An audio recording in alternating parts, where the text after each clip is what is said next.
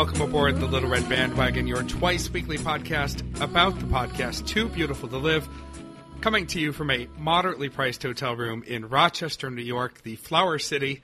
I'm Bobby Pape, and joining me from Kyle, Texas, from his very own insect museum, it's Mike Frizzell. Good morning, Mike. Guten Tag. We're bringing that back, huh? Yep. All right. And a special guest co-host on this Father's Day morning recording edition of Little Red Bandwagon. The Father's Day part's completely irrelevant. I don't know why I mentioned it. In Brisbane, California, in the San Francisco Bay Area, it's Megan Keane. Good morning, Megan. Good morning, Bobby. Welcome back to Little Red Bandwagon. Thank you. For those of you who are close listeners, you'll remember that just under a year ago, Megan was on a Friday show bringing back the clip that brought us both a big dog alert from Luke's Cairo radio explosion days due to a lackluster IT support person, and the birth of Walsh and Doormat. That's episode 135 in our archive, and we'll put a link in the show notes for that in case you haven't gotten enough Megan, and I suspect after this you'll want more. We're going to do a little LRB business followed by your week in review, housekeeping, and how you can get involved. And with business, we're going to start by reminding you, if you haven't listened to Friday's show yet because you don't usually listen to Friday shows, or maybe you're just behind on LRB, go back and do that. That was our road trip week recap edition. Despite my voice from suffering from a cold, I think it was a lot of fun. And you knew that there was going to be some gems coming out of our breaking down those two driving their RV from Everett down all the way to Austin.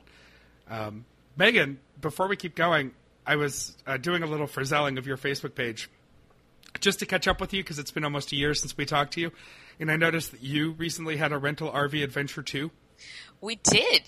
Ironically enough, it was right before the guys left for their RV trip. We flew to Vegas, which is about a 2-hour flight from San Francisco, and then rented an RV and did a little tootling around to some of the national parks in Utah, ended up at the Grand Canyon, and then kind of booked it back to Vegas from there, returned the RV. So I unfortunately, I wish I had like more RV tips to like be able to send them before they left on their trip, but I think we just coincided. But it was an adventure. It was a lot of fun.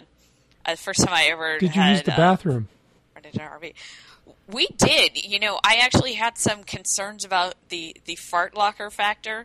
Right. But, you know, I kind of just went with it. Anytime we had the option to use, like, a nice bathroom with everything, you know, we kind of availed ourselves of that option. But it wasn't really that big of a deal, you know, to deal with that. Most national parks that we were staying at have a place where you can do the dump and whatnot. So it was surprisingly simple and relatively painless. I hear under new guidelines from the Trump administration, when you go to the Grand Canyon, you're going to be allowed to actually just drain your tank right into the Grand Canyon. Oh, you'll be able to drive just right on in, like, yeah, you know, clear out some of that. Yeah. It was an adventure. Who knows what might happen in 4 years? but surprisingly, it is a good time if anyone is considering doing an RV adventure. I happen to be a big cheapskate, and we had priced this trip out last year because we ended up doing something else. But RV prices, for whatever reason, have gone down, and we think it actually might be related to the Trump administration and just less European travel. Like, people are like, ain't touching that. Ha! Yeah, it's a good time to embrace America. Okay.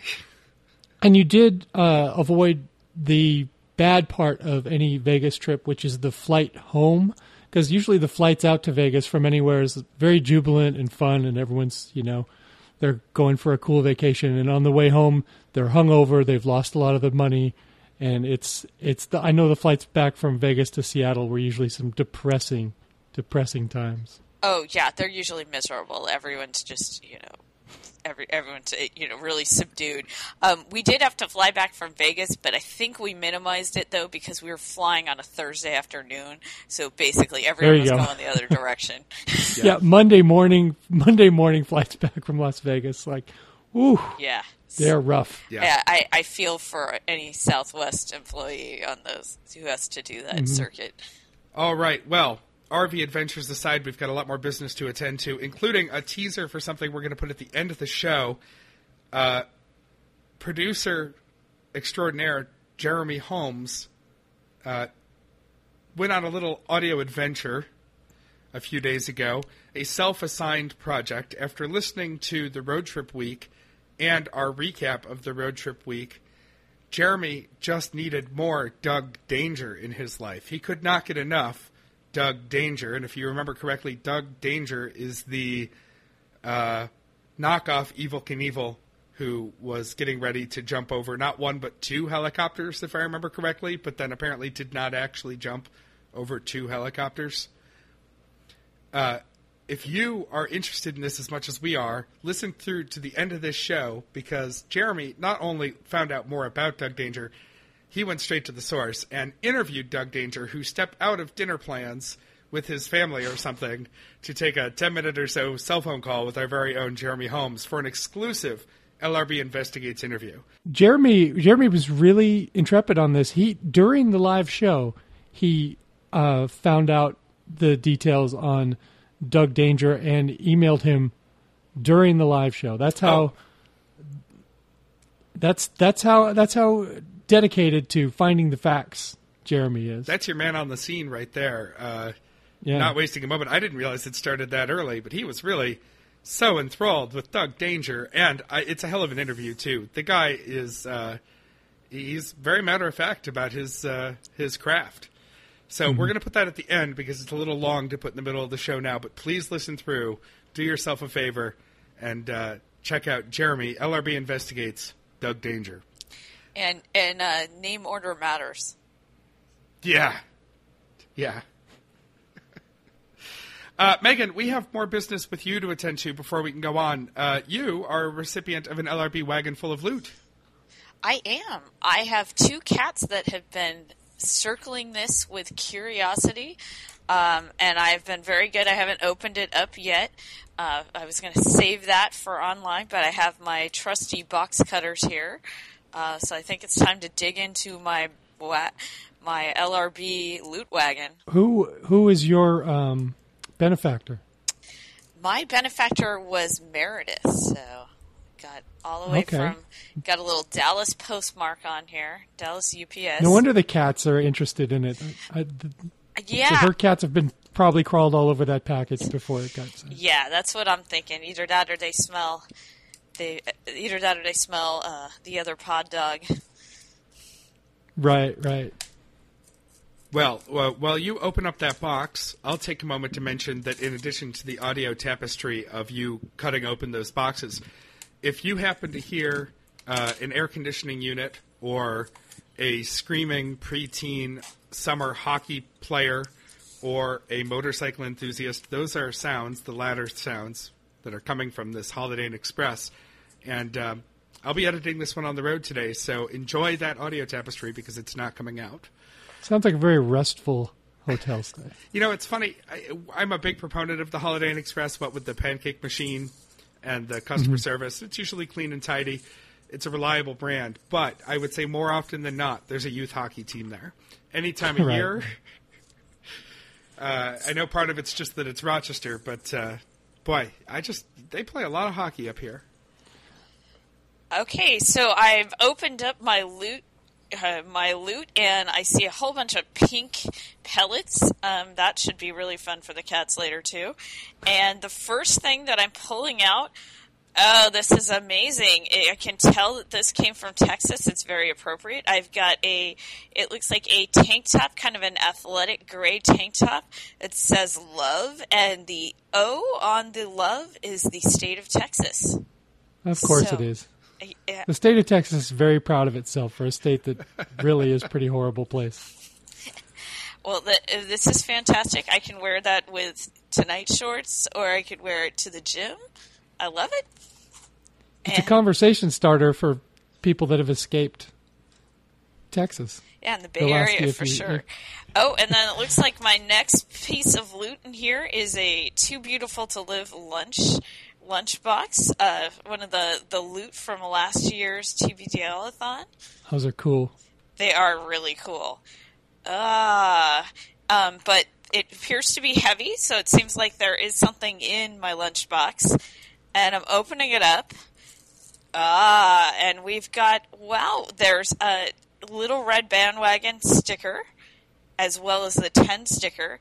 I wonder where one could get some of those. If one were to want to get those. I think maybe really the website. Actually, this is perfect because I've had my sticker on the back of my tablet and it is starting to fade away. So I've been in need of a refresh on my sticker. So I'm excited about this. The other thing that I have here is a bag tag in the shape of a penguin, which is fantastic. I think Meredith did a little looking at my Facebook page because I am a big fan of penguins. So this will go very nicely on my luggage next time I'm flying to Vegas to get in an RV. Excellent. It's a good year for Penguins. Back-to-back NHL. Yes, there you go. Well. And continuing on this penguin theme, I also have a penguin wine corkscrew, which is fantastic. I can use this for my Chateau Saint Michel or my end of the day wine. This is fantastic. I also really like wine, particularly red wine. So this is fabulous. Oh my gosh, this is the best loot crate. This is really wonderful. Oh no, this is truly great. Now I wish I had this in advance of my RV trip, but it is entitled Poo-Pourri. So and it's called Before You Go Toilet Spray. In a pinch pack, and it looks like I have 5 different little canisters that I might be able to use for toilet spray. There's something called the Royal Flush, Call of the Wild. Are they different fragrances? They are different. They appear to be different fragrances. So I'm looking at the back here on how I actually would use this. And it says spray 3 to 5 sprays into the toilet bowl on the water surface. And that creates a formula to create a barrier trapping odor under the surface. But it is natural essential oils. I believe that was included because Meredith knew we couldn't have an entire loot crate without something to do with bathroom talk. It's really pretty useful and amazing because they're just the right size that you could slap one in your purse. So if you were out on the road and had an issue and were a little concerned about some public bathroom embarrassment, you've got your 5 choices of fragrance. If we Very courteous. If we know anything about this show, we're definitely concerned about our bathroom issues. So that's good. Yes, and I believe Anne might be the better arbitrator of when this occurred, but I believe there was a TBTL episode in which they talked about sort of the pre-spray. Now you'd have to have the presence of mind to actually be able to use it before you had such an emergency. But I believe there was some talk about this product, so I'm very intrigued. I'm excited to use it. I may arm our bathroom with some of these, so if we have any guests that are facing potential embarrassment, they have a little nice. Choices. Yeah. Report back to whatever level you find appropriate on that. Okay, yeah, that could be a voicemail line. Oh man, no, this next thing is really amazing, and I think it may only be a Texas thing. So I'm pulling something out called Beaver Nuggets. Mm-hmm. Okay, so I'm not sure what beaver nuggets are. They looked like these little puffed pieces of something fried. So I'm looking at the ingredients. The first ingredient is brown sugar, so that's a good sign. Cornmeal and corn syrup. Okay, so it looks like kind of sweetened fried corn puffs. Yes. Right, and they're called beaver nuggets because they're manufactured for a it's not a truck stop, but it's a giant gas station. There are multiple locations in Texas called Buc-ee's, and their mascot, of course, is a beaver. So these would be the sweet treats that Bucky the beaver would enjoy. Well, they look amazing. I can't wait to try them. I think it might go well. I think the potpourri might go well with the beaver nuggets, Yeah. Depending on what order.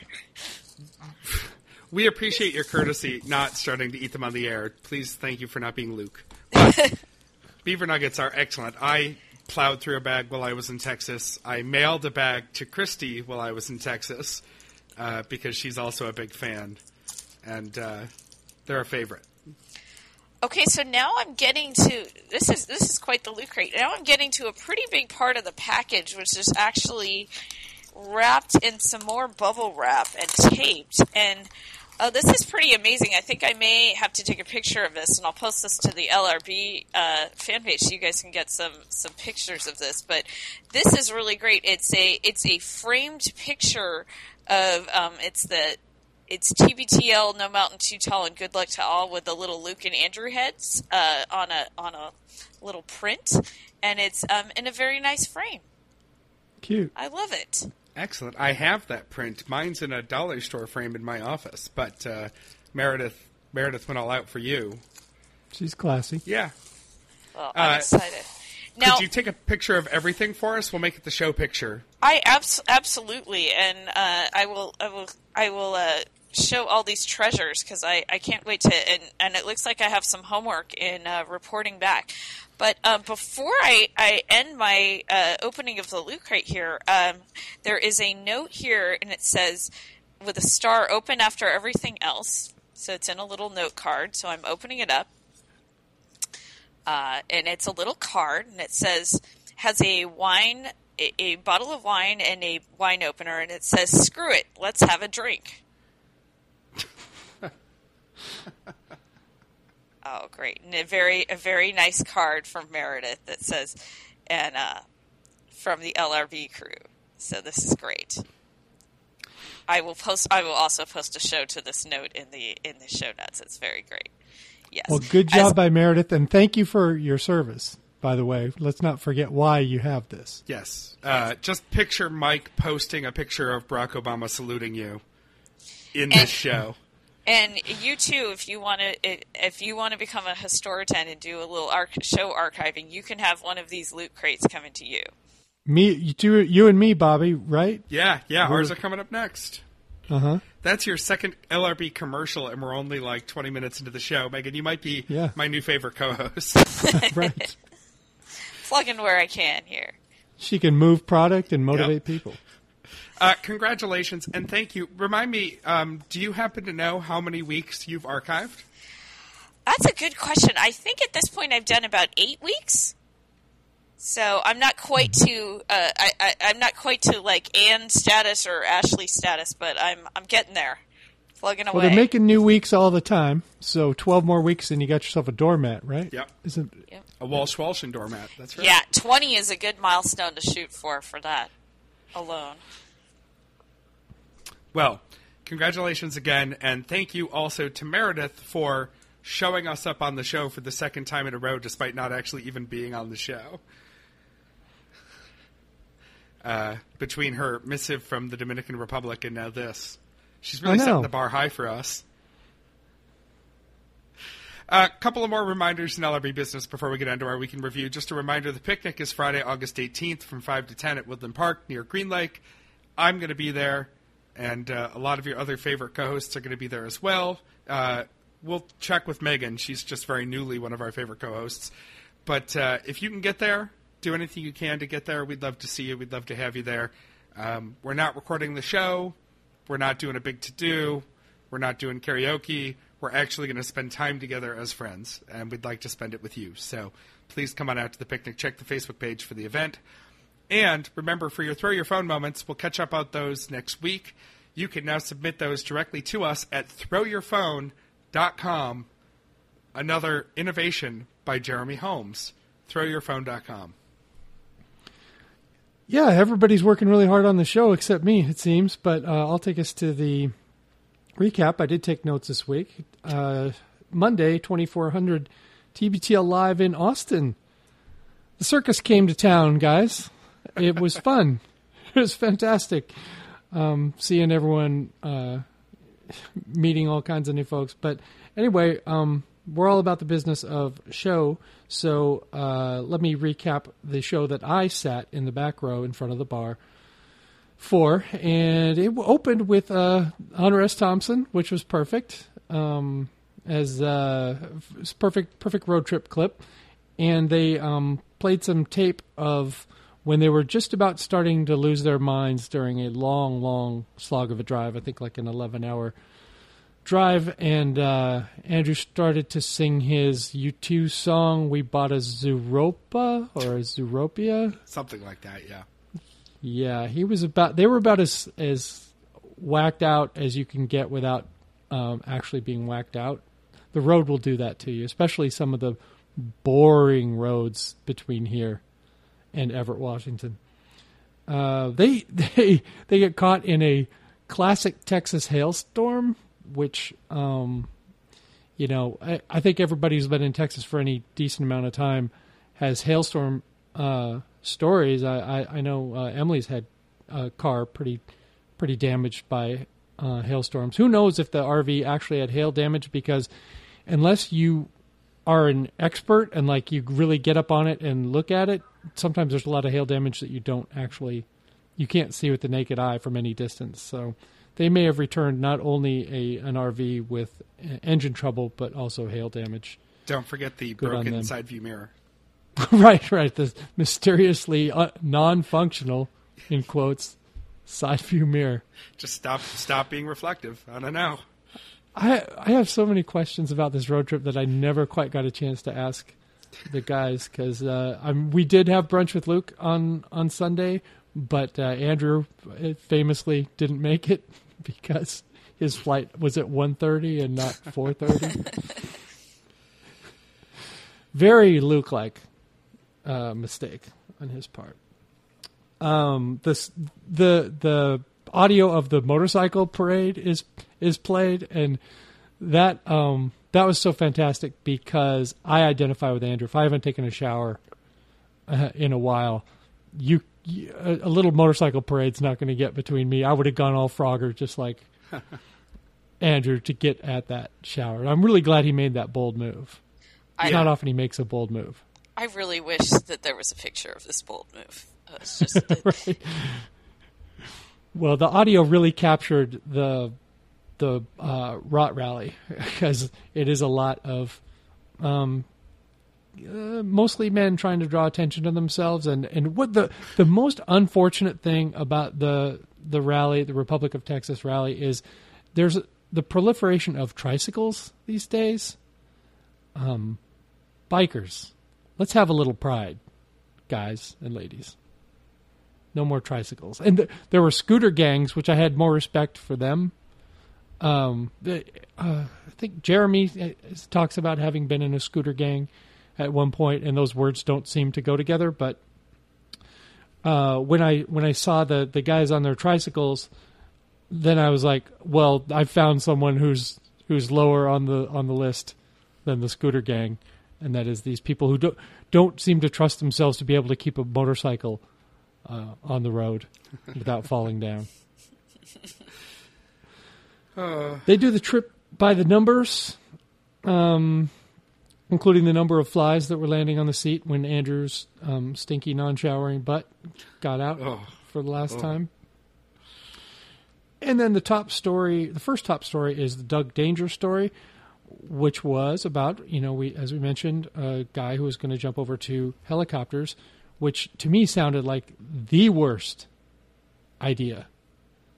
Because if it goes wrong, not only are people seeing something horrific, which, like, say a guy's like jumping the Snake River, like Evel Knievel or whatever. Worst case scenario, guy falls down into a canyon. Okay, guys jumping helicopters doesn't work out. That's not only is it the worst thing that you'll ever see in your life, in any lifetimes, even if you'd love to watch ISIS videos, it'll be the worst thing you ever saw, and you're in physical danger. Doug is putting you in danger. There's a motorcycle going through rotors. It's like the shrapnel. Anybody thought of that? It's the shrapnel version of sitting in the front row at the Blue Man Group. Awful. I mean, I guess I would watch it from behind safety glass or something, but that's about it. It's not something that anyone should attend. Anyone trying to jump over helicopters, but you'll get the story at the end of the show. Yes. Okay. Top story 2. Tiny hands on a hard body. What? Only in Texas. No one in Seattle is doing this, right? I've never heard it put this way before. I've seen grown-ass adult touch-a-thon, which is already a creepy enough name. But Tiny Hands on a Hard Body sounds like a pedophile convention. Sure. We have Megan here. It's a very Megan's Law type of thing, you know? No good can come of that. If there's a tiny hands on a hard body contest in your town, you might want to go to the website and check out how many sex offenders are in that neighborhood. Shakey Graves appears, and all the ladies swoon, and all the guys are jealous. He turns out he's a murder podcast fan, which made my wife swoon because she listens to all those podcasts, and she's also Forensic Files and all that. So she and Shakey Graves and Luke are all totally on the same page on that. Megan, do you partake in those type of podcasts? I've dabbled a little bit. I went through a big serial killer novel phase when I was a kid. I think my parents worried a little bit about me. I can get into that a little bit. It gets a little too much for me. I mean, I'm not a Forensic Files viewer. Right. What did strike me about this, Unfortunately, I didn't get the visual of Shakey Graves because I wasn't there, but now I think I need to Google him because I'll have to enjoy that. But I felt like he rolled really well. Despite not knowing TBTL, he seemed to fit really right in a way that not every musical guest from live shows has necessarily translated. Yeah, everyone who wasn't familiar with Shakey Graves, man, I've liked him for a little while, and I was really impressed that they got him. But if you didn't know who he was, I think people were expecting an older gentleman, but he's I think in his early 30s, late 20s, early 30s, and really engaging, bright guy, and it was I don't know, it was really fun. Megan and Bobby, I'm interested. When this live show was over, I really felt like it was the best live show that they've done as far as it being a show that was entertaining for a podcast audience. Yeah, I could see what you're saying there, and I agree. I think of all of the live shows that I've heard as a podcast, and I've been to, I was at the 2000th show, which cut really poorly into an actual episode of the show for audio reasons, among other things. This sounded like a good show. Like, it wasn't chock full of weird extra stuff. It wasn't so far off format for them. It kind of reminded me of the Porch shows, where they did their thing, and there was somebody hanging out who played some music. But mainly it was them doing their thing. They didn't try to turn it into an episode of Livewire or something like that, where it's all about the guests and the old TBTL-a-thon weeks where the episodes would be way off format because they were trying to bring in all these big names and stuff. They just did their thing with Shakey Graves in the mix, and I think it went really well. Yeah, it sounded great as a podcast, other than making me angry that I wasn't there. Sure. It was great. Yeah, I had some serious FOMO. I have not been to any of the live shows, and I have to say that the last two prior to this really didn't translate well for me, and it just made me wish I was there because I think it just didn't, for whatever reason, resonate well as in podcast format, not being there. But this show was really different. I really did feel like it worked well, and I think some elements are... Some of the things you just aren't necessarily even going to anticipate.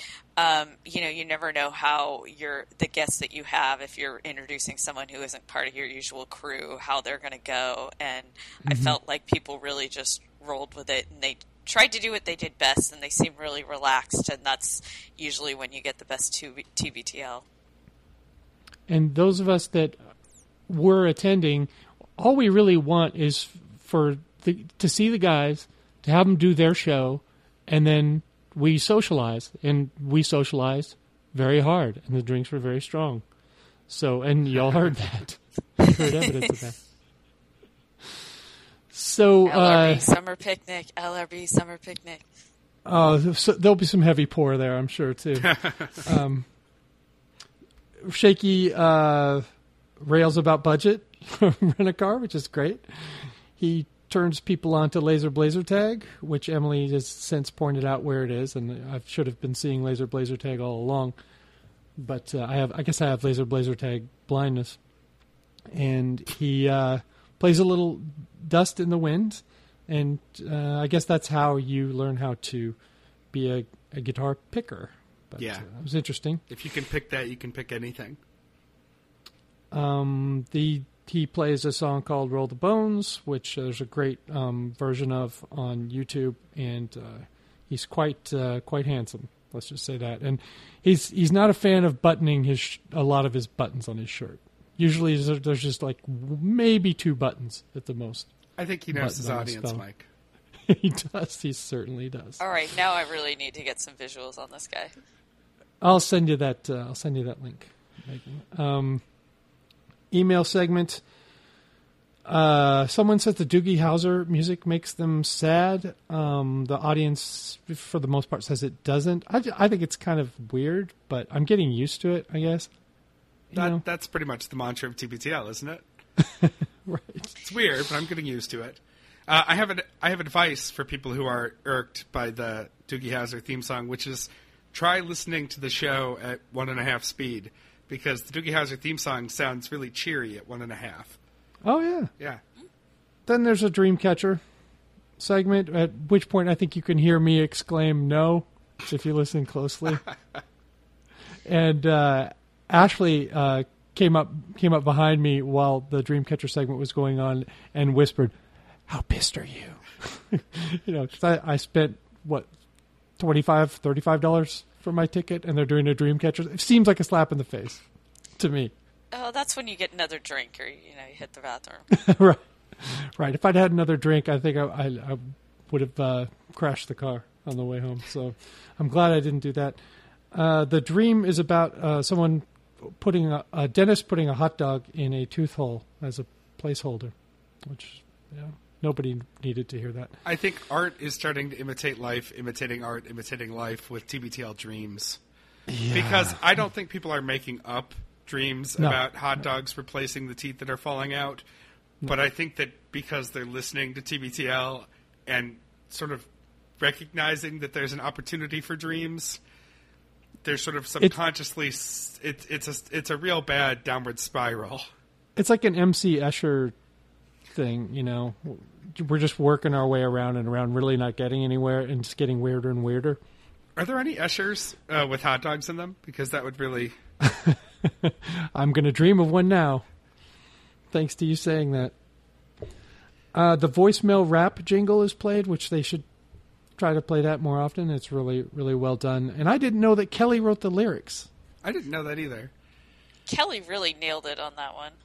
Yeah, what can't she do? I know. God. Saving us from Zika, writing raps. I know. She's a very talented person. They have a contest to give away the coffee maker and a couple other items, and I thought when they were doing that, I thought that was not going to end up being on the show, and that might be the only hole in the show was listening to someone dance. Because when that was happening, I was like, well, "This is visual. This is visual. What are you doing?" But it was the only hiccup, I think, in the live show. Shaky plays us out with the Backstreet Boys, "As Long as You Love Me," and talk about a swoon fest. I mean, that's what it really crescendoed. After that, he had like a receiving line after the show of women wanting to talk to him, and he was such a great sport. He watched the show after his first song. He went up on the balcony and watched the rest of the show, and then he came down and not only played it out, but then he stuck around for a long time afterward, talking with fans. So that was really fun. And I think him being so young and him being so talented, just like that New York show when I think there were like 3, there was John Hodgman and I forget who the other 2 were, but I mean guys who would go on and get even more famous. I think we can all say we were there when Shakey Graves was not as famous as he is very much going to be. And that's all I have for Monday. Yeah. Like I said, overall, I thought it went really well as a podcast, and I cursed the ground all of you walked on for being there without me. You made it very clear with all of the fuck you messages in our chat. Every time we were talking about what was going on in Austin, Bobby would just chime in with fuck all of you. Yep. Now you know how I feel all the time when I don't get to these events, and you do. Well, Megan, did you have any final thoughts on the live show? No, I was just doing some similar cursing. Yeah. See, Mike, it's we're resonating with a lot of people out there who hate you in your ass face right now. Because they came to me. I was able to go. It was fantastic. Let's go to Tuesday, 2401, planting the seeds of pastrami. The guys are back in their natural habitats, and Andrew calls out Luke for sounding stressed out. The guys are sort of decompressing, and Megan, you have an astute note. Yes, they noticed that Luke was talking about just kind of being on a getting back to normal kind of feel, and a little bit of the letdown after it was the first real show they were doing after all this excitement and the TV telethon. And as Luke put it, turns out people hate our normal show because I guess they got a lot of really good feedback on the live show. I think the live show brought some needed new energy into the show. It had been a little bit of a slog the last few weeks, I'll be honest, but I really think it brought in some new life, some new energy, really showed a light on some of the other 10s, and I think it was good. And you need that kind of injection and that kind of difference every once in a while, and I think it was the interaction, because they talked to every last person that wanted to talk with them after the show, and that's going to energize you. Yep, that's awesome. And also, I'm sure they did a little show prep. That doesn't hurt either. Let's not get our hopes up. I love you, Megan. You say the things we're all thinking. Yes.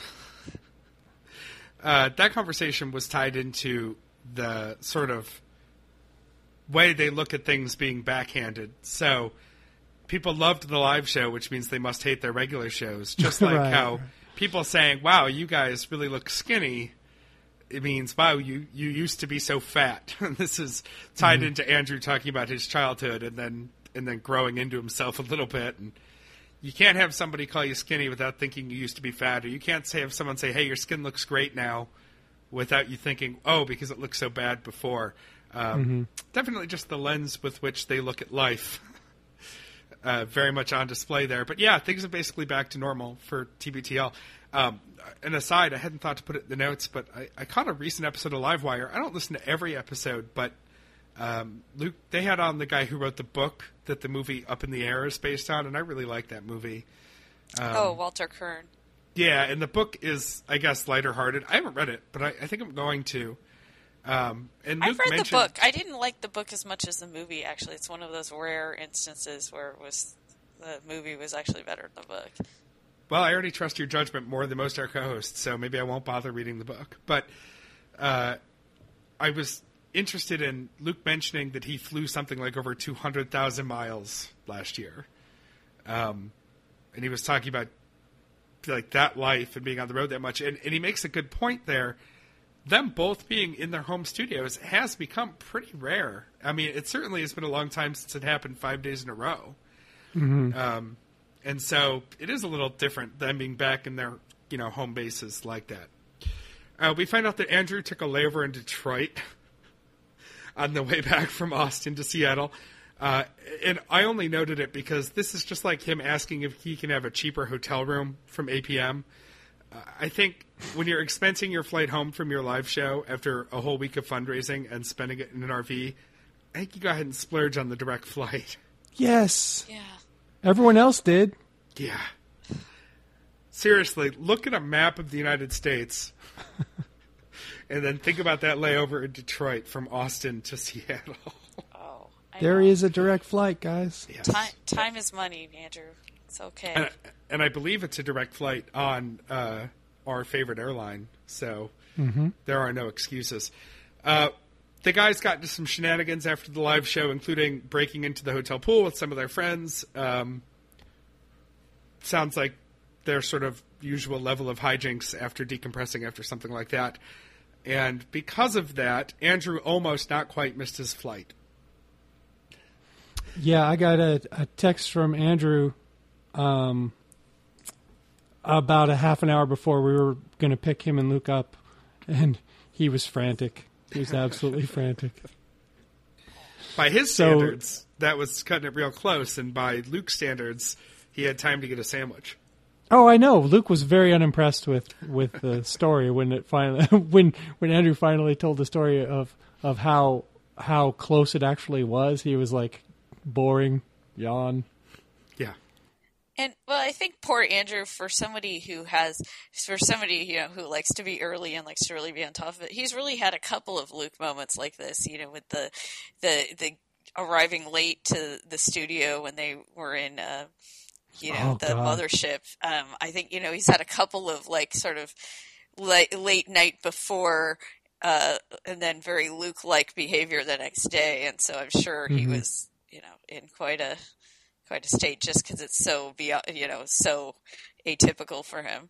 I think we were in our group chat with some of our friends, TBTL listeners, and Captain Will just jumped in and said, there's room on the next Alaska flight. He'll be fine. We'll figure it out. But he did make it home all right, despite that ridiculous layover. Right. Top story from Tuesday. They're going to take a weather balloon and send it into the stratosphere, and they're going to put a KFC Zinger sandwich aboard it. This sounds like a pretty classic TBTL top story, and I didn't even take any notes on it. I just wrote down stratosphere test balloon, KFC sandwich, of course. And I think there was, of course, mention of a Rob Lowe Colonel commercial, blah, blah, blah. I don't think we Is there a fast food story that it doesn't become a top story? We're going to get a voicemail from a engineer of some kind, shame-eating this zinger while aboard this balloon in the stratosphere. Right. It's only a matter of time. Andrew says he's more than afraid ever than heights. But it almost came out right. He is more afraid than ever of heights. Me too. And, yeah, well, you're a little less stable on your feet than you used to be. No, it started happening to me like in my 30s. I was not afraid of heights when I was younger, and it gets worse all the time. Is just this the slow growing loom of mortality, or? I don't know. It's real though. Yeah. This phenomenon.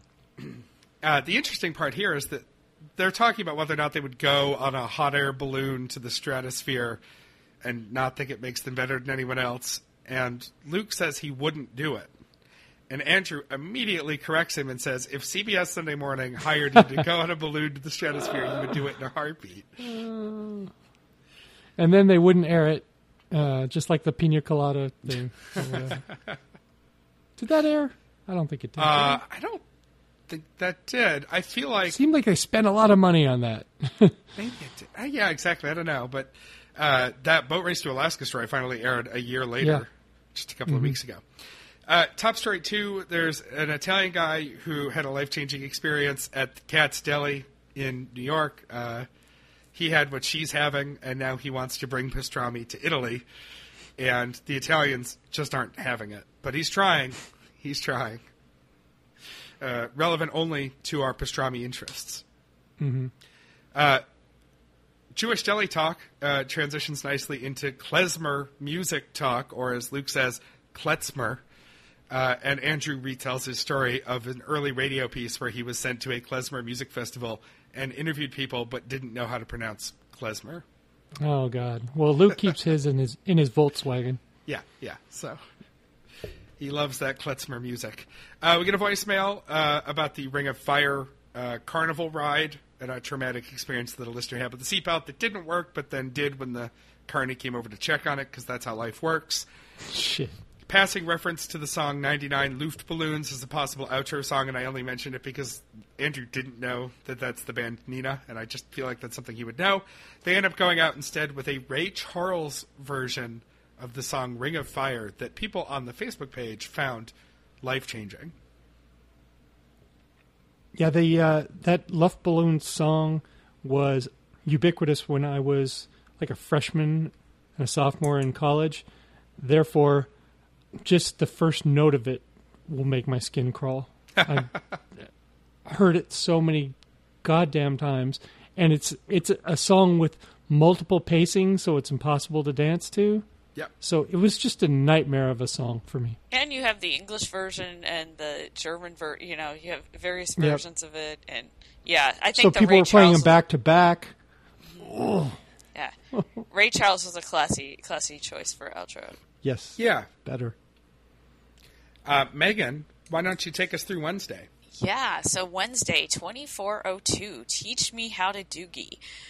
So the guys are back, kind of their usual free flow. One topic really kind of went into another today. They were a little all over the place. That they start off Andrew calling TBTL the mole of podcasting. So that gets into Cindy Crawford talk. And the guys start speculating as to whether or not Cindy Crawford has a podcast, and if she did have a podcast, what it might be called. The best Andrew can come up with is the Cindy Crawfish experience, going for a little pun action. I thought about this, and I thought, you could just call it the mole. Like, maybe she's, depending on what the show's about, like, it could be the mole, like you're talking about Hollywood gossip, or Make Your Mark. Maybe she's, talking style. Lots of. She would be one of the worst undercover agents because she's very memorable. You've got, who's the hot new girl? Also, you've probably got to be kind of schlubby to be undercover. Also, probably a lot of her strongest assets would be lost in a podcast format. So, I don't know. I don't think people are knocking on her doors for podcasting. But it did make me do a little deep dive into Cindy Crawford. Because I do remember her, it was hard to miss her in the 90s. But a couple of dazzling deets is, I guess she stopped modeling in 2000 and then has just kind of done some TV appearances here and there. But has like 2 children that are both models now. And you can even, maybe in the show notes, I'll put this, or I'll post this to the LRB show page, but her son apparently has a podcast page and quite the head of hair too. So it's really something. And Luke makes the comment that Cindy looks good for actually, for her age, which is 51. And she has been on the record apparently as having a lot of Botox and vitamins injections. So she is no stranger to plastic surgery. So that's probably some of where. So that's why she looks better than me at 51. Yeah, that's got to be the reason. There you go. Yeah. There's some preservation work happening. So. Let's see. So they get into show dives into sort of a little after these messages part 2, where Andrew is starting a little more about commercials. A lot of commercial talk. So they get into commercials that are played during sports games. Commercials with some of the tortured sports metaphors. And Mike, I know you're a big sports fan. Do you notice this? Do you notice this happening a lot? That they try to. It is, yes, and it's super irritating. Simply because I'm a sports fan, I'm watching this game, and I probably know more about the team and about the game than the person writing the ad copy does. So them trying to make some half-hearted attempt to tie sports into their product, no, sell your product. Talk about your product in the language of your product that you know. Yeah, as Andrew That's what gets to me. Yeah, as Andrew points out, like you're just because you watch sports, you're capable of understanding the use of a product without it being tied back to It's so sports. insulting. Right, it's so insulting. Yeah, so I've listened to a couple episodes of After These Messages, and I like it, but my issue with it is I realize I never watch live. I so infrequently watch live TV that I'm just unfamiliar with a lot of these commercials unless it happens to be whatever they have on rotating play for some sports event. So a lot of times I just don't have context for what they're talking about as much. But Andrew had some embarrassment because apparently one of the sports analogies had to do with it was some kind of alcohol commercial that used bottom of the fifth, referring to the bottle of the fifth. Oh God! And a listener wrote in to Andrew explaining the joke, and Andrew apparently got the joke, but Genevieve didn't. But then he kept feeling like, oh, I really want the listener to know that I got it. That was why I was talking about it. So, usual Andrew embarrassment. Worth noting that Genevieve was not on TBTL to defend herself from that, which is maybe my biggest complaint with after these messages, which is what I call every Wednesday or Thursday edition of TBTL now. If we're going to get after these messages, I'd at least like to get a complete synopsis of after these messages. Yeah, agreed. And Genevieve definitely is a delightful part of that show. So if you are into commercials, it's a good one. But I could, ATM Part 2 is, I could do without. Well, you make a good point, Megan, that I do see a lot of commercials, but they are specifically the commercials during baseball games, golf tournaments. I don't see the commercials that run during Grey's Anatomy or whatever. So it's not quite a universal thing to talk about. Yeah, and Mike, I think that also might contribute to why you hate music, because they tend to play whatever song of the moment happens to be on like heavy rotation, and just people kind of run with that so it's on every commercial, it's played at every dramatic moment in the game, and I mean it makes you start just even if you liked the song before, whatever catchy tune it is, just it has been ruined. The NBA playoffs are the worst for that. Whatever hip hop song is, you might have liked it in game 1, but by game 4 you're ready to stick a fork in your eye every time they're coming in and out of break with it. Yeah. It's the same reason I can't listen to Round Ball Rock anymore.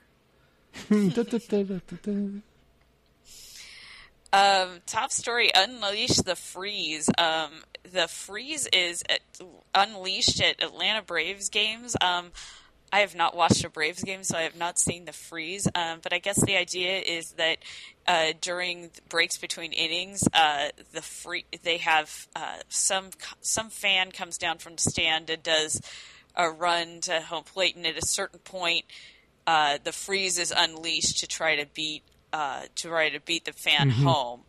And anyway, I guess it made the news recently because the Freeze was did not win against a fan for, I think, the second time. But they mentioned the first time there was something wrong with the Freeze couldn't actually see through his goggles. So right. Even though he lost that time, there's kind of a reason. But this is the first time he kind of straight up legitimately lost to the fan. Well, he was losing.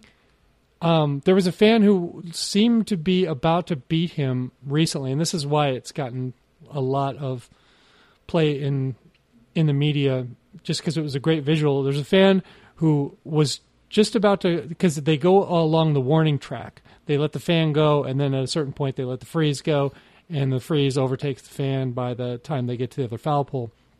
But there was a fan who was doing well, and he just started to high side, and as he was high siding, he looked over his shoulder and saw the Freeze coming, and he tripped and went face down on the warning track, and it was pretty great.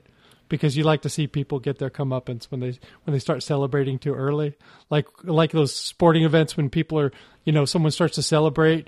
I beat Usain Bolt, and while they're celebrating, Usain Bolt gets by him right at the last second. Yeah, this is fun. the guy high stepping at the 5-yard line. Absolutely. Yeah, and he pulls his hamstring or whatever. But I guess you know how Rich Eisen does his 40 at the NFL Combine for charity. He runs a 40. He's gonna be in Atlanta at some point for some NFL thing this year, and he's going to race the Freeze. So get ready for it to be a story again. Big charity run against the Freeze. Him wearing his suit. All right. I would donate to whatever charity they want to see Rich Eisen take it face first in the morning train. No, that'd be great. That'd be great. I love Rich Eisen, but it's great. It's great comedy when someone eats shit on the morning train. Definitely. At least the Braves have something with a winning record, so that's nice. I mean, Yeah. the Freeze is still Good doing shot. pretty Nice. well. That was as good as my Mike Zunino shot last week. So we get into a little more commercial talk with a local commercial, Blazing Bagels, that plays. The owner seems to really want to get into an East Coast versus West Coast bagel beef. This story is, I loved the audio from this, but it also was a great excuse to play the drop from Sean Tottori, the bagel drop, the Bagel Bagel Boogle. I am from California, so I don't understand the bagel beef. I eat Einstein, Noah's bagels. I eat New York bagels. I enjoy those. So I don't know. Bobby, I know you're East Coast. Are you a bagel snob? No, I like a good bagel, and if I can get a good bagel, that's great. I'm not from New York proper, so I don't have the intense, New Yorker bagel thing. If I'm in New York for work or visiting, I'll grab a half dozen bagels to bring home because they are better and I like them. And I particularly like egg bagels, which are harder to find outside of New York City. And if I'm home, I'll go to the place in Providence that makes pretty good bagels, and I'll get them. And I've never bemoaned having only moderately good bagels. But, yeah, this guy's really cultivating an East Coast, West Coast thing. He thinks he's Tupac, and he just really wants to get in it with the notorious bagel, I guess. I don't know. He's picking a one-sided fight. It's like high school Right. sports rivalries where growing up in Webster, New York, I thought that Fairport's football team hated us as much as we hated them. And now if you talk to someone from Fairport who grew up when I did, they didn't give a shit about our football team. There's a reason you were their homecoming game every year. Right. Yeah, exactly. Guaranteed win. Well, I think if I make it to Seattle for LRB picnic, I'm definitely going to have to try a Blazing Bagel and see what I think. So. Yeah, and if any New Yorkers are coming to the picnic, bring your best bagel, and we'll do a little side-by-side, and we'll put this to rest, if anyone still cares in August. If your middle name starts with B. Oh, right, excuse me. Yeah. We get into, bagel talk leads into more snack talk, particularly packaged snacks and, what you were allowed to kind of have as packaged snacks as a kid. They were talking about the joys of animal crackers. I think I come from a pretty big family, too. There weren't nearly as many of us as there were in the Burbank family, but there are 4 kids in my family, and we're all pretty close in age. And my theory is that packaged snacks is particularly appealing when you're in a large family because you have to share all the time. So anything that you get in your own discrete package that you don't have to share is just gold. It's your little treasure. Yeah, so I think that's where that comes in a little bit for Luke. I've noticed that before. A little sharpshooting here. They start talking about pink and white frosted animal cookies. Those are actually not they are not animal crackers. They are actually Mother's Circus Animals cookies, and they are delicious. I'm not usually a sweet person either, and I have to say those are quite delicious. Yeah, those are a kind of a cookie or whatever that I seemingly would never buy, and it's not visually appealing, but every time I run across it and pop one in my mouth, then all of a sudden I've eaten 20 of them. Yeah, yeah. That's how they are. I would Damn, those are good. normally never go out of my way to buy a bag, but now that we've discussed it, I may have to go get a bag this afternoon. Right. Okay, Luke gets into a little bit of Mariners talk. I understand the Giants are terrible too. Mascot talk. We get into more mascot talk. This is talking about a fish mascot out of Japan that appears to be evolving for baseball games, because at some point they are actually they mistakenly ascertain that the fish mascot will be retiring soon. They feel like, good for the Japanese. They have, instead of exhausting the novelty to death, they've decided to put it to rest while they can. A point that is disputed later, as we'll see on Thursday's show. But I do think Andrew made a good point about like America kind of going a little nuts over kind of beating things to death, and other countries maybe not doing that quite as much. But I don't know. I think it's kind of anyone who wants to make a buck is going to kind of milk it for whatever it is. I don't think it's necessarily distinctly American phenomenon. Let's see. Then we get into cost of highway signs.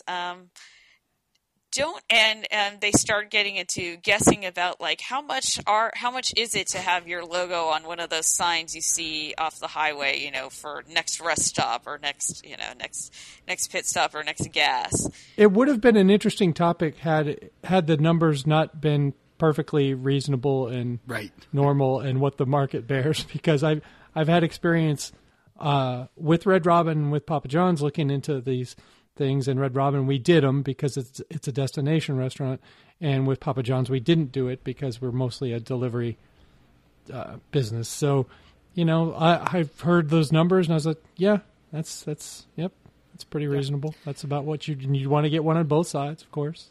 I have a little story here. When we first moved to Rhode Island, one of the things that I bemoaned the loss of was Tim Hortons. In fact, I have a Tim Hortons coffee with me right now because I'm here and I can.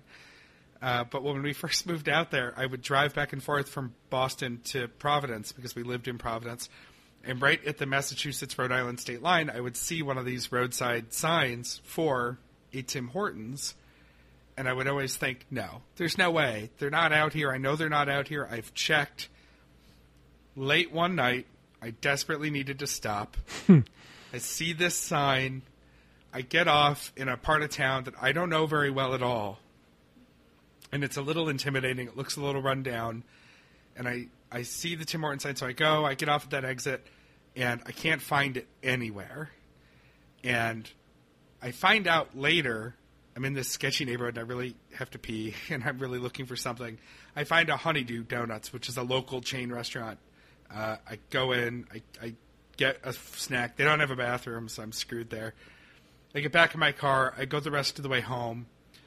There used to be a Tim Hortons, briefly, a failed franchise that was open for less than a year, several years earlier, and they just never took the damn sign down. That's terrible. You should have bought a can of spray paint and done the world a favor. The sign is still there, and I still get crestfallen every time I see it. And That's now horrible. We actually live mere blocks from that Honeydew. At that exit, that in a neighborhood that's not as bad as I thought it was then, but it was dark and I didn't know where I was, and so I go past that goddamn sign all the time. If there were a Taco Time sign like in Buda between here and Austin, I would be fucking pissed. Yeah, every single time I think, oh, I missed Tim Hortons. So, yeah. Those damn signs. But yeah, the pricing seems perfectly reasonable. You managed to make that subject interesting, Bobby. Congratulations. There you go. Yeah, for me it's usually just usually a sign of when I wonder if a certain chain still exists. Like, oh, I wonder if they have those out here. You see them on the roadside. Oh, okay, maybe they still exist, but don't always assume that, as we learned from Bobby. Ponderosa Steakhouse. Is that a Bugaboo Creek? Anyway.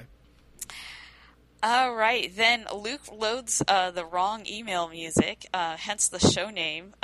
He mentions that if you enjoyed not having Doogie Howser as a backdrop for emails, that that you could enjoy this segment without it because he forgot to load it. But Andrew, of course, immediately took that bait, so you only got a few seconds of enjoyment if you hate that Doogie Howser theme. So there you go. Listener emails, some updates on Texas idioms. Some of them quite long. My personal favorite is I liked "Sorry, don't feed the bulldog." I thought that was delightful. And then the outro music. We realized once again that there isn't a good mascot song, so we went out with Magnetic Field's "Chicken with its Head Cut Off," and that was the power out for Wednesday. All right, I'll take us to Thursday, 2403. Mama said, "Shark you out." The pod dog is in and guarding her bed at 1 o'clock in the afternoon. We think, in part at least, because Olive has been laying claim to it if Rudy doesn't get in there in time. And so there's a whole issue there. Luke tries to get her with the squirrel lure, which I hoped had been lost, but it hasn't. We have a note that Bob's Burgers is a great TV show. They've done this before. Not really an analysis, just a reminder that Bob's Burgers is a great TV show. And it comes up because Carrie is taking an improv class, and someone in the class reminds her of a character from Bob's Burgers. And I found that to be the cliffhanger of the week. Which character? Right. Because there's a lot of range there. Sure. It's Luke, a good show. I'm never sorry I watched that show. Yeah. Here's how I wrote this in my notes, the next thing. Luke tries to sing, rap, recall, Mama said knock you out lyrics, semicolon, is very white. Is this when they were rapping? Because his beatboxing was not bad. Yes. No, it was solid, and he did a good job recalling a good amount of the lyrics, but it was all just a little awkward. Yeah, it's quite the week for rap. Luke pulls out a few this week. Yeah, he is perhaps even, well, he's not quite the president of rap music, but he's climbing. He could be the speaker of the rap music house. Mm-hmm. Luke is going back to Vegas this weekend, so this is the last day of the week. We'll hear from him. They're going for Newman, and it'll probably be more shenanigans. I'm sure we'll hear about it next week. The guys talk about the weather, which I refuse to write detailed notes on because they know better and should be punished accordingly. And then Luke decides to fire up the KUGS Cugs live stream feed because his daughter, Addie, is a DJ on Cugs, and he's hoping to drop in on her show because it's supposed to be Thursdays from 1 to 3, except it's not. We find out later that it's Thursday from 4 to 7, and instead, I didn't write her name into our notes, the wonderful, surprisingly talented DJ who's on. Is Martha my daughter? Martha, my daughter, yes. Is Martha my daughter. Martha's knocking it out of the park. She's doing a great job, but it's no Eddie. But they keep the music bed under them for a while of Martha's DJing live in real time on Cugs. I wonder what the listener base of Cugs is, and therefore how much of a bump they got from TBTL that afternoon. Oh, yeah, it's a good point. I bet they got quite a bump, percentage-wise. Yeah, exactly, right. Not real numbers-wise, but percentage-wise, probably fantastic. And I guess Addie's slot is 4 to 7 Thursdays, so if you want to be a weirdo and go stalk, her show, get her the ratings. I mean, that's good. Let's help. And you can see if they use Andrew's new slogan, Cugs, not drugs. No, his was Cugs, not hugs. Oh, Cugs, not hugs. Okay. Right. Yeah. Right. There you go. Cugs, drugs not are fine. Big... Drugs are fine. Just college. Don't hug me. This is a college radio station. There's got to be some drugs. Exactly. We can't. I believe it was on Wednesday's show that Luke mentioned in passing that he had an old acquaintance through his ex-wife who made a couple of bold and outrageous claims that were just a little too detailed to debunk. And this has always been my trick, by the way. Some of you may remember that for many years I was listed as a notable resident from Webster, New York, because I was an Olympic competitive eating champion coach. So you need that one extra detail that takes it just a little too far to research easily, and then it'll slide for a long time. Right. This is, was it Barry, I think his name was? He claimed a couple of things. One of them was that he painted the paintings, the sketches rather, that are featured in the movie Titanic, that Leo DiCaprio's character is allegedly making. And then he also claimed to invent the name of the Bedazzler and then also the Bedazzler 2. Mm-hmm. And at least one of these has been debunked because apparently the Titanic paintings in James Cameron's movie are original James Cameron art. And they've been up I for think auction. even I knew that, and I haven't seen Titanic. Yeah. So the internet's making it really tough to Yeah. be a big fat liar these days. But he's still got the Bedazzler and the Bedazzler 2. This is an avenue for Andrew to let us know that he hated the movie Avatar. And he says, quote, keep that shit airbrushed on the side of a panel van. Yeah, I thought it was a quality spoof, but Yeah. Luke didn't get it Yeah. to start with. Well, explaining it definitely didn't help. Yeah, if you don't get it the first time, don't. Yeah, move on. Just let it go. We get some forced talk about the Pledge of Allegiance as a little bit of a backdoor help for a friend of Luke's who's launching or has a podcast. Is it the Rome School podcast, which I want to go check out. It sounds interesting, actually. They asked Luke about his perspective on the pledge, and Luke and Andrew each have a quick hit. Luke's is that he had a classmate in his early days who would say, quote, born and unborn at the end of the pledge. Just a deeply brainwashy thing to tag on for the pro-life movement. Mm-hmm. And Andrew remembers having a classmate who was a Jehovah's Witness who begrudgingly stood for the pledge but did not say the pledge. That is 200% more interesting content than I ever had about the pledge. Mm-hmm. Andrew is surprised at a recent encounter with a Lyft driver who was talking about concerns with his relationship because he's a Muslim and talking about marriage. And Andrew just assumes that his religious hang-ups are only because he doesn't want to disappoint his parents. And the Lyft driver gently corrects him to say, no, I'm genuinely faithful and I'm struggling with this. Mm-hmm. Just a note of the sign of the times for guys like Luke and Andrew versus people who are still, invested in religious beliefs. The top story Thursday was the Beatles' worst to first list by Bill Wyman, not to be confused with old Seahawks linebacker Dave Wyman. I don't think we have to break this down too much, but I'll do it in summary. Here I go. There were some bad songs at one end of the list, and there were some better Beatles songs at the other end of the list. There were some picks that they would argue with, because any music fan would. And this was a long conversation that I don't think needed to be this long. I'd like to do a worst, like for Paul McCartney and Wings, worst to ungodly worst. Megan, are you a Beatles fan?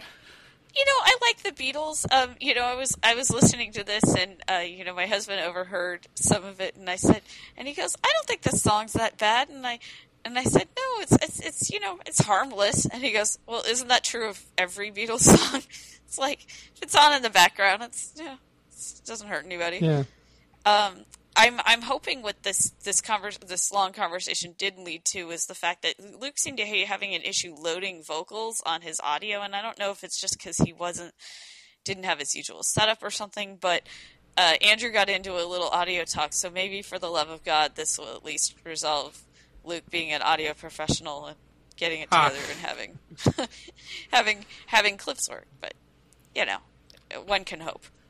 Yeah, I find that when you have drops in stereo that play in mono, the last couple milliseconds get shaved off the end of every drop.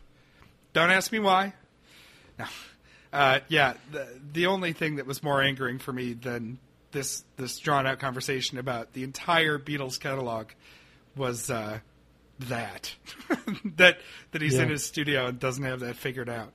I like the Beatles fine, and Mike, I see you just wrote "I hate music" for the second time this week in your notes. Well, I think I've talked about it before. I had a Beatles phase too when I was a kid, and I knew all the songs, and I still know all the songs, and just play a couple notes, and the song plays in my head, and I don't need to hear the whole thing. Yeah. We get an email from a listener who's wondering if the healthy alternative restaurant that Andrew was remembering a road sign for was Baja Fresh.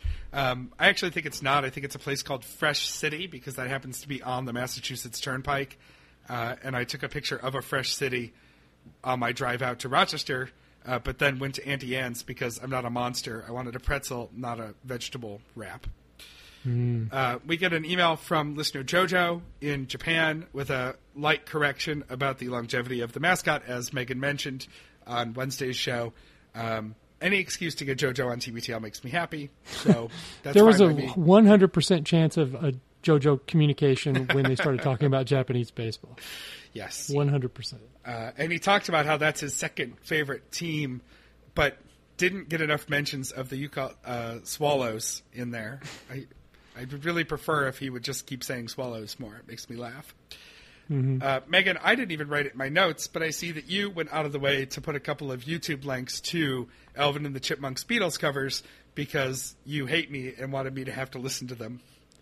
And just because Andrew refused to actually, at the end of the show, to actually go out with one of the Alvin songs, I wanted to see how bad they are. And, he actually, Andrew spared us all. Yeah, I would say they're significantly worse than Tom Cochran's Life is a Highway. I think the people that listen to the show at 1.5 or 2 times speed would have really enjoyed some Alvin and the Chipmunks. The people who listen to the show at triple speed have only been hearing Alvin and the Chipmunks for years. Right. It will just sound like a screech from front to back.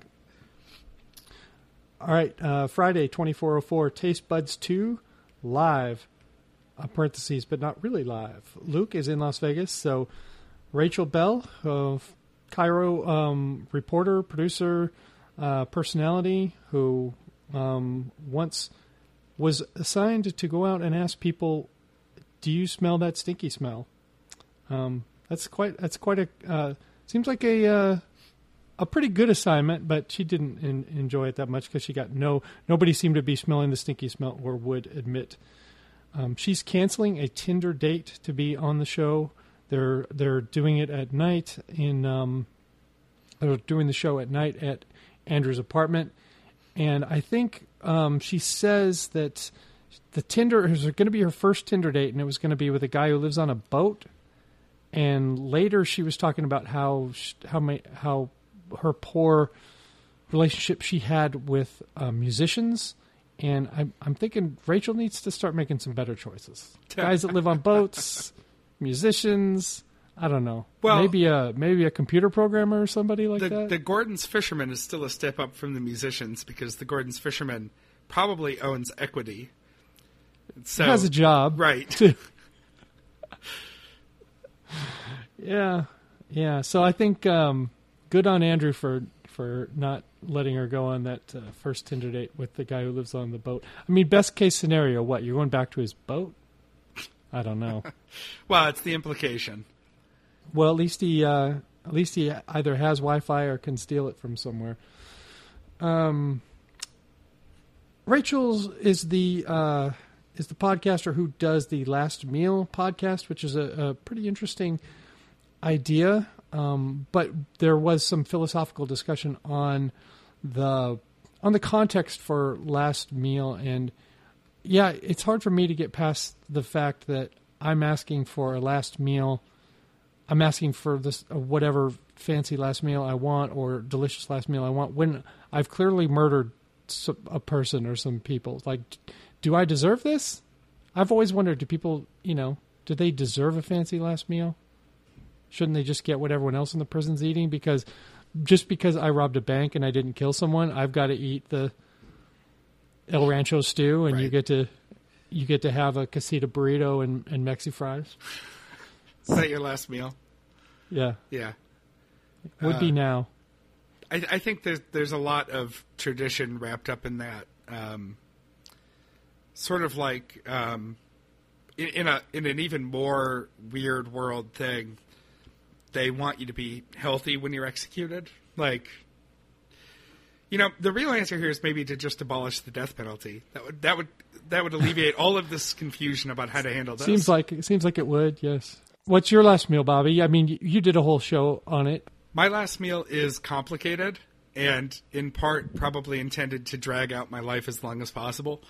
I have not, as Rachel struggled, I have not been able to drill it down to one thing. So it's really a smorgasbord of a lot of my favorite things, and a lot of it is sort of cheap, crappy junk food, but things that I love. I'll have to dig up the document that I wrote when we did this on Takedown Podcast, because I know I wrote it down and sent it to you guys back when, and it hasn't changed. But I know that there's a full breakfast, a full diner breakfast involved, and chicken wings and tater tots, and So you're not adhering to her one thing. No, I don't know that I could get it down to one thing because there's a coat hook for me somewhere in the universe that looks like that meal, and I don't know if I can achieve it. Yeah, and I'm with you, Bobby. I think part of mine would also be it would be a lot of things, but it would also be a strategy in part to sort of delay the process. So, like, taking something that was so obscure or difficult to obtain, would just be that much longer, I guess. I could prolong it and maybe get another appeal in there. Yeah. Here's my idea for that. Like, say you want, for your last meal, you want dim sum, and then they keep bringing the cart by, and you keep like, nope. So they go get another 10 items and come back. No, I'm not feeling that one. So you just go on for years like that. I like that, the dim sum appeal. It could really get things hung up in the courts. Right. I've exhausted everything but the dim sum cart. I got to go to that one. Yeah. So she gets some pretty fancy guests on her show.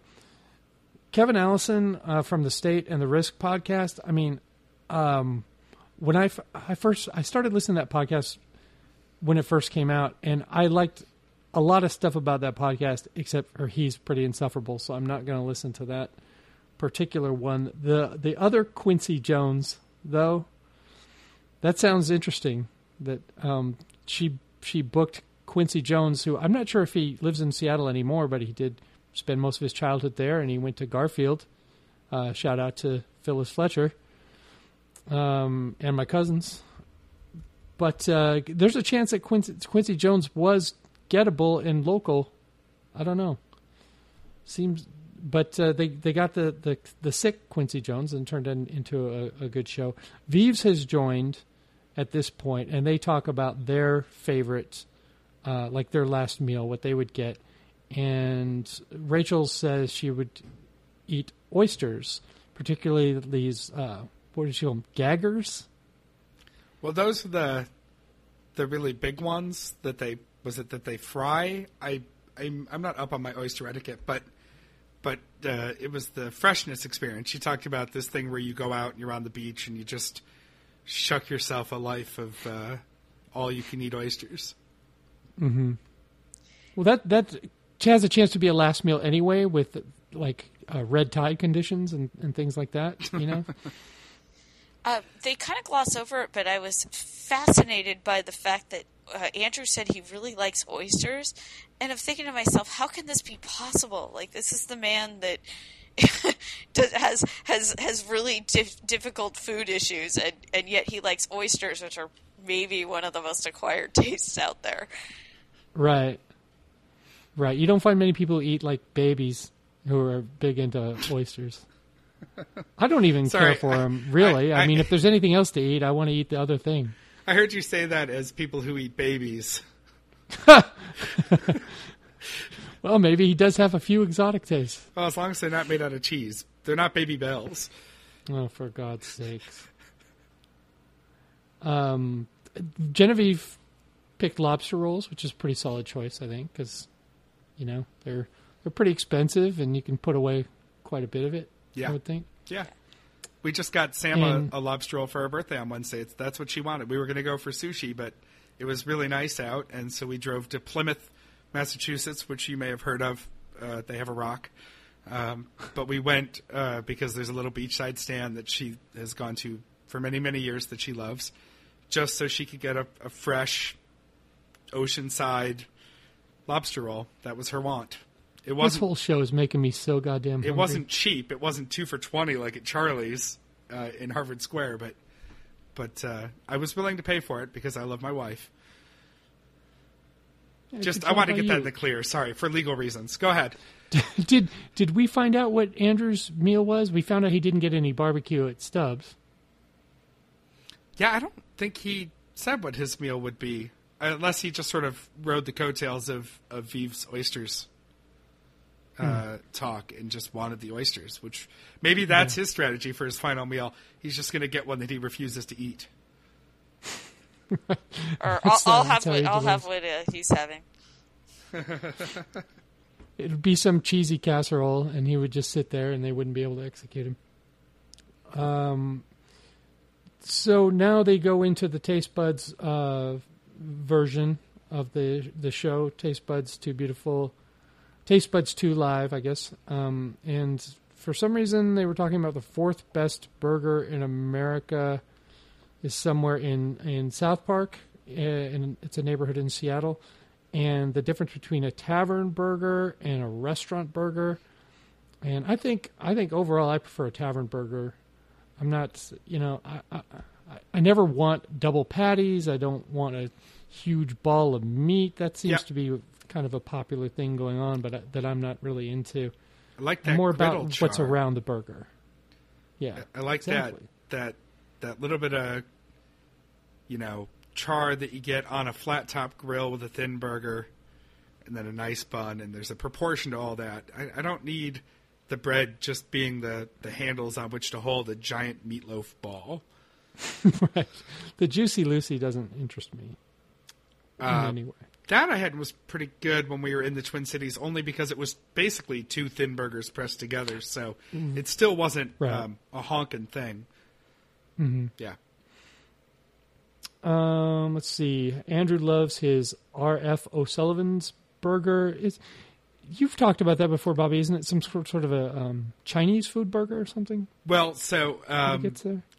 I'll give you the context here. The restaurant that he's talking about is called R.F. O'Sullivan's. Actually, it's R.F. O'Sullivan and Son, and it's in Somerville, Mass., and it is right down the street from one of my old offices.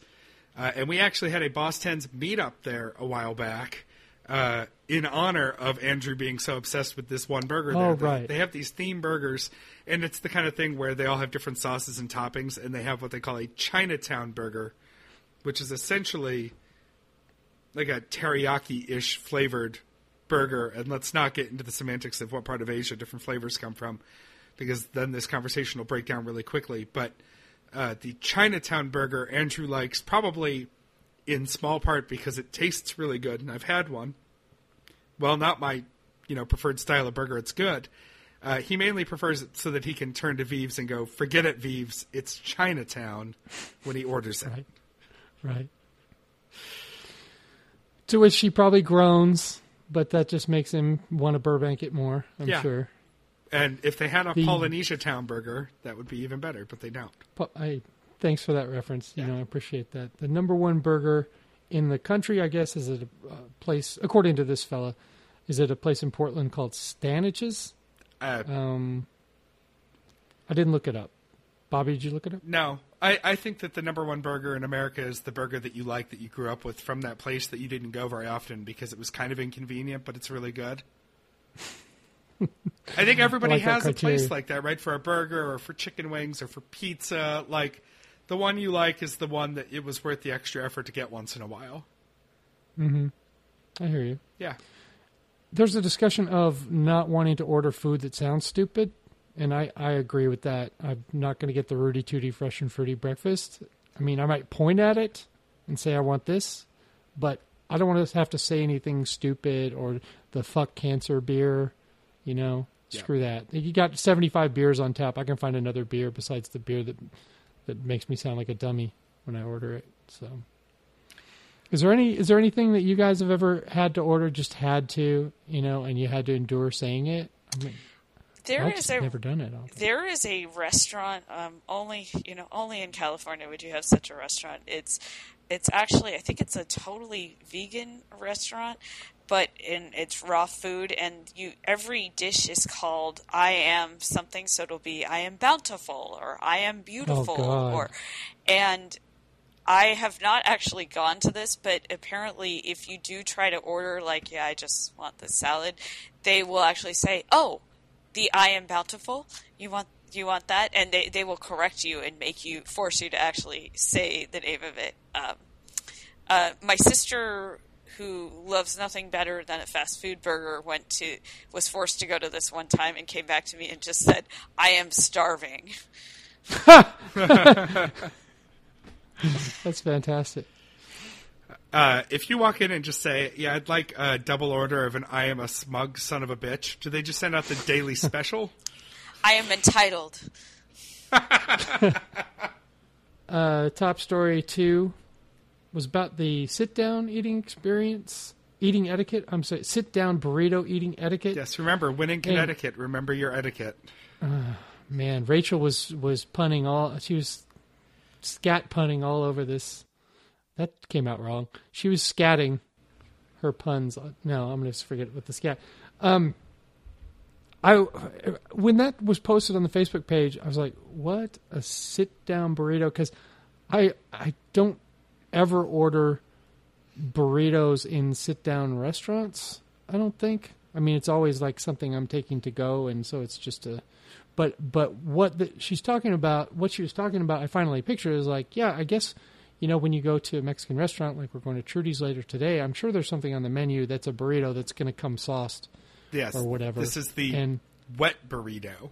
Yeah, the wet burrito. And I'm like, eat it however you want. I don't give a fuck. Why is it my business how you eat that thing? You're eating it with a knife and fork, right? Or with a fork. Well, this is less about etiquette and more about strategy. She was going on about how you eat a dry burrito. You eat a takeaway burrito a certain way because you want to not make a mess, and you also want to have the end not be a dry, miserable hunk of tortilla. And in fact, the taco shop near my office, there's actually a poster on the wall reminding people to not unwrap the foil all at once. Peel it down as you go to keep it all in.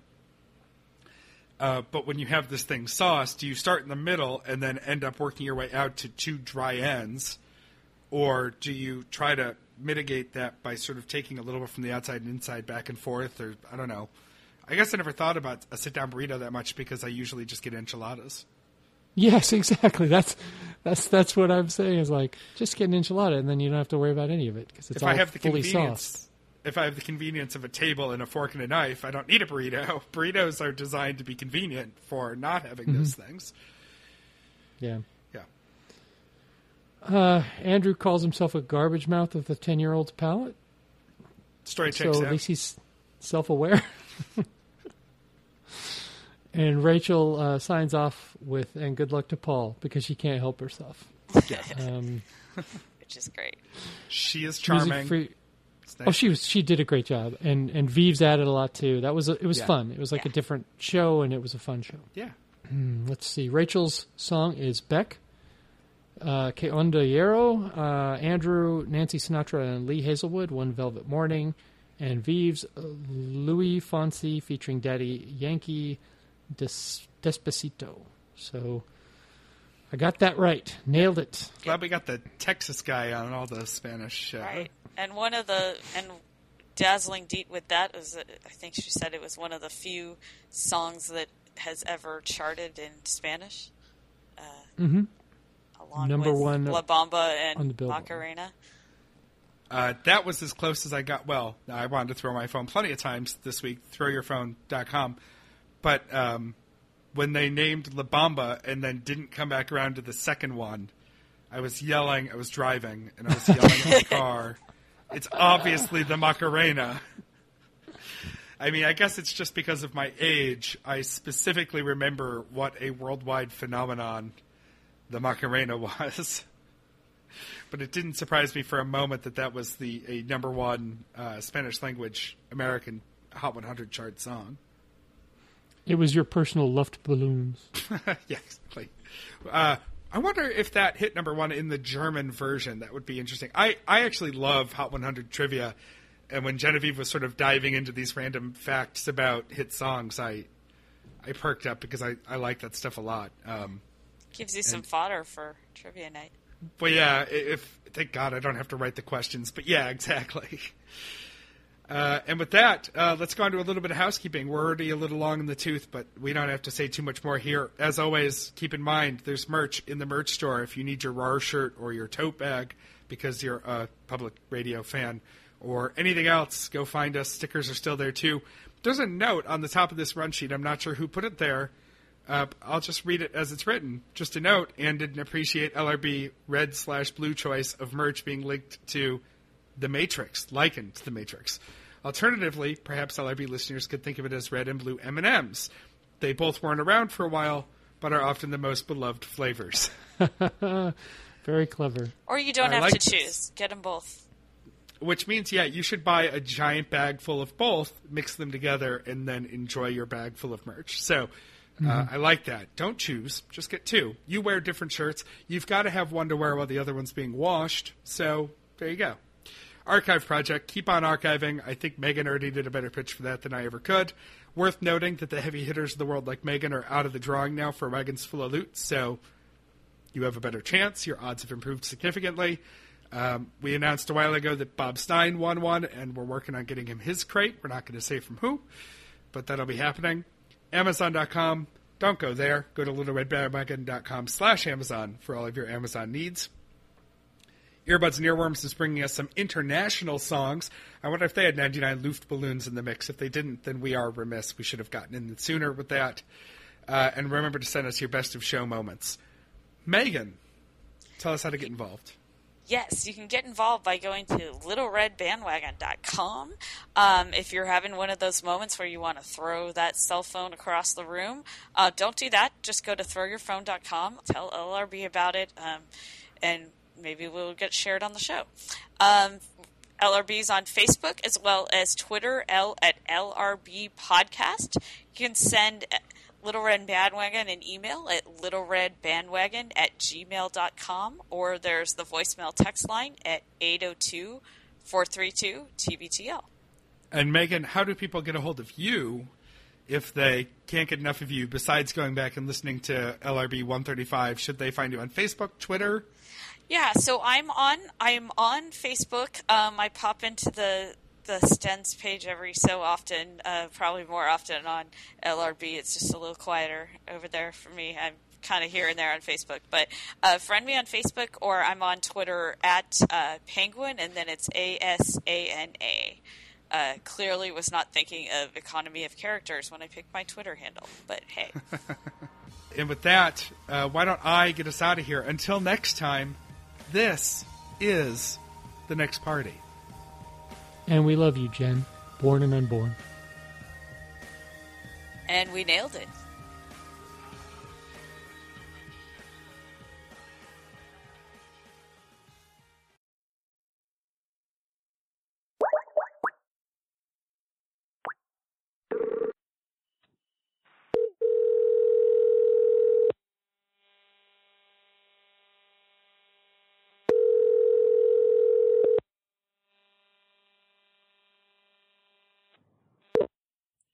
Hello. Hi, is Doug available? This is.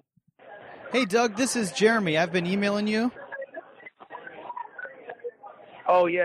About the interview? Yeah. About how long of an interview? Oh, I just have a couple questions I wanted to ask you. I wouldn't anticipate it taking more than probably 10 minutes, 10 or 15 minutes at the most. Oh, all right. That'll be good, because we just sat down at a restaurant. I forgot all about it. Oh, yeah. Hang on. Let me go outside. 10, 15 minutes. Right. Oh, excuse me. You want me to pull it out for you? Okay. All right. First of all, thank you for taking the time to chat with me, and I apologize for getting your name wrong. No problem. You're breaking up just a little bit. Let me try outside. Okay. All right, go ahead. All right. So I was actually just curious. I know that you recently did a pretty big jump out there in Austin, And originally, the news report that I saw said that you were going to be jumping over some helicopters, but I was watching some video of the event, and I noticed that you didn't jump over any helicopters, and I was curious as to what happened. The FAA actually came in and shut that part down. Oh, really? They wouldn't They were worried about me. Yeah, they were worried about me landing on the blade and them going into the crowds. Have you ever done anything like that before? I've never jumped helicopters before. But you've jumped. I jumped a jumbo jet one time. Was the jumbo jet running when you went over it? Oh, it was a 35-foot high jumbo jet. I jumped it wingtip to wingtip. Oh, wow. I mean, when I say jumbo jet, it was a big one. Yeah. So how long have you been doing this? This is my 30th year. And what originally got you into it? Well, Evel Knievel was the man when I was a kid. He was like everybody's hero. And there was 4 TV channels, 4 TV stations, and when you turned on the TV, if Evel Knievel was on, everyone was watching it. And I thought he was like the coolest guy in the world, and I wanted to be just like him. I've been following my dream since. Yeah. And do you have, do you plan to continue doing it for a while, or are you looking to be done pretty soon, or? Well, I'm 55 years old. So as long as my body holds up, it's when I jump Evel's bike, just from the practice for weeks, my wrist and knuckle both and my hips hurt. So I don't mind. I've got a couple more world records I want to set with Evel's bike, and I'll probably be doing the smaller jumps at the monster truck shows for quite a while longer. Yeah. And how did you end up with Evel Knievel's bike?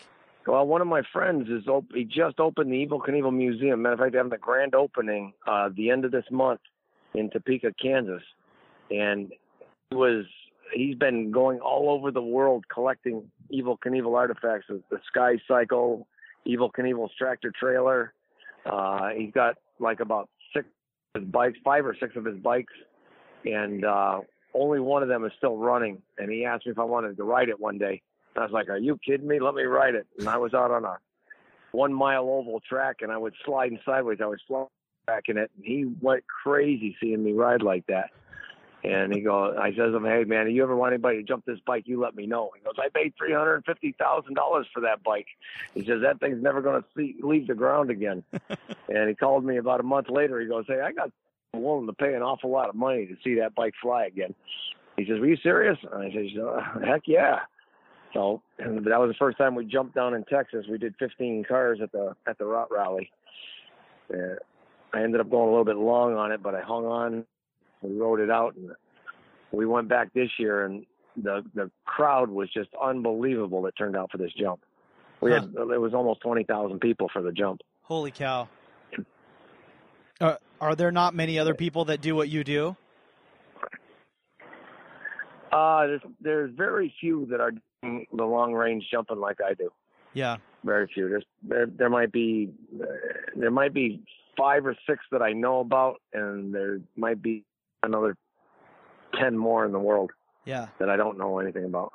And speaking of you said that your wrists were sore from the practice and everything. I was reading an article about you, and it mentioned that one time you got amnesia for an entire year from an accident. Oh, it's long than that. I was in a coma for a month, and I lost everything. I had to basically grow up all over again. I had to learn how to do everything again. And about a year or 2 later, I started remembering bits and pieces here and there of my past life. And I still get things back that I had forgotten all about. Somebody reminds me about it, and it's like, I remember that. It was a horrible, horrible deal. I hit a cement wall at about 55 miles an hour head first, and the bike piled into me from behind. Yeah. And one of the things, so at some point after that, you decided to get back on the bike and just keep doing what you were doing?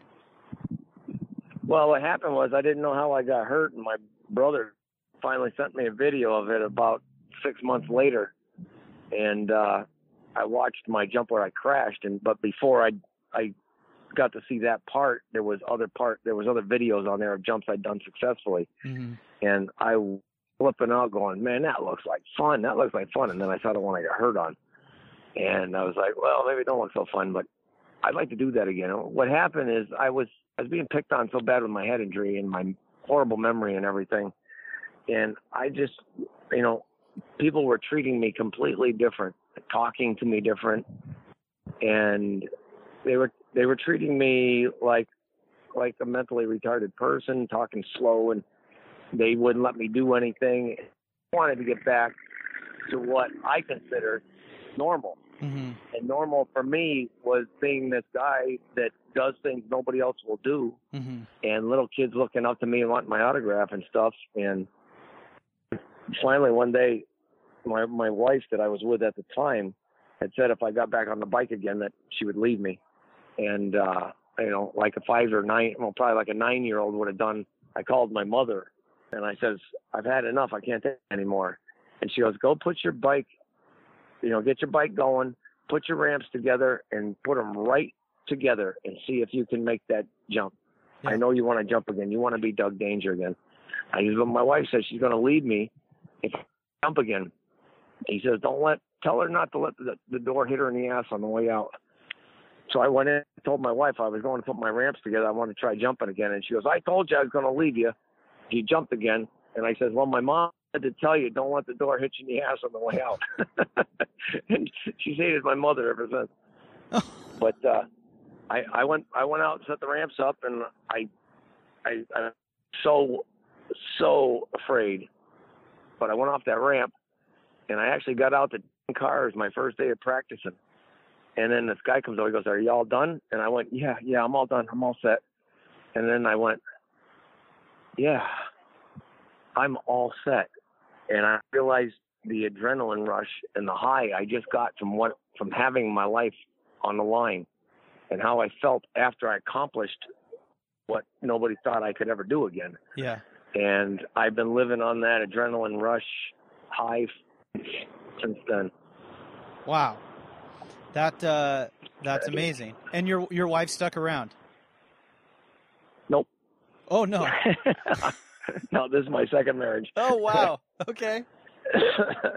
Okay. But she definitely put her hand back and didn't let the door hit her in the ass on the way out. All right. Well, I'm glad that you found something that you enjoy so much.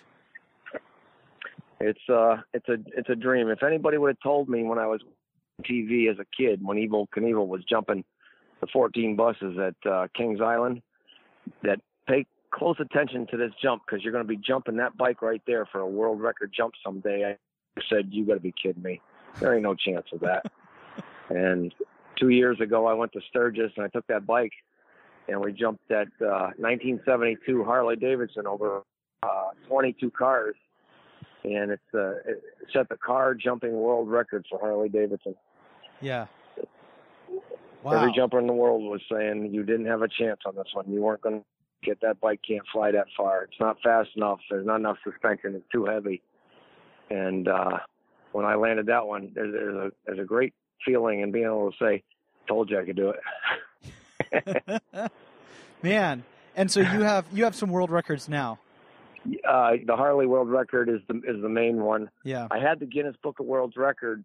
I did on my dirt bike back in 1991. I jumped over 42 cars.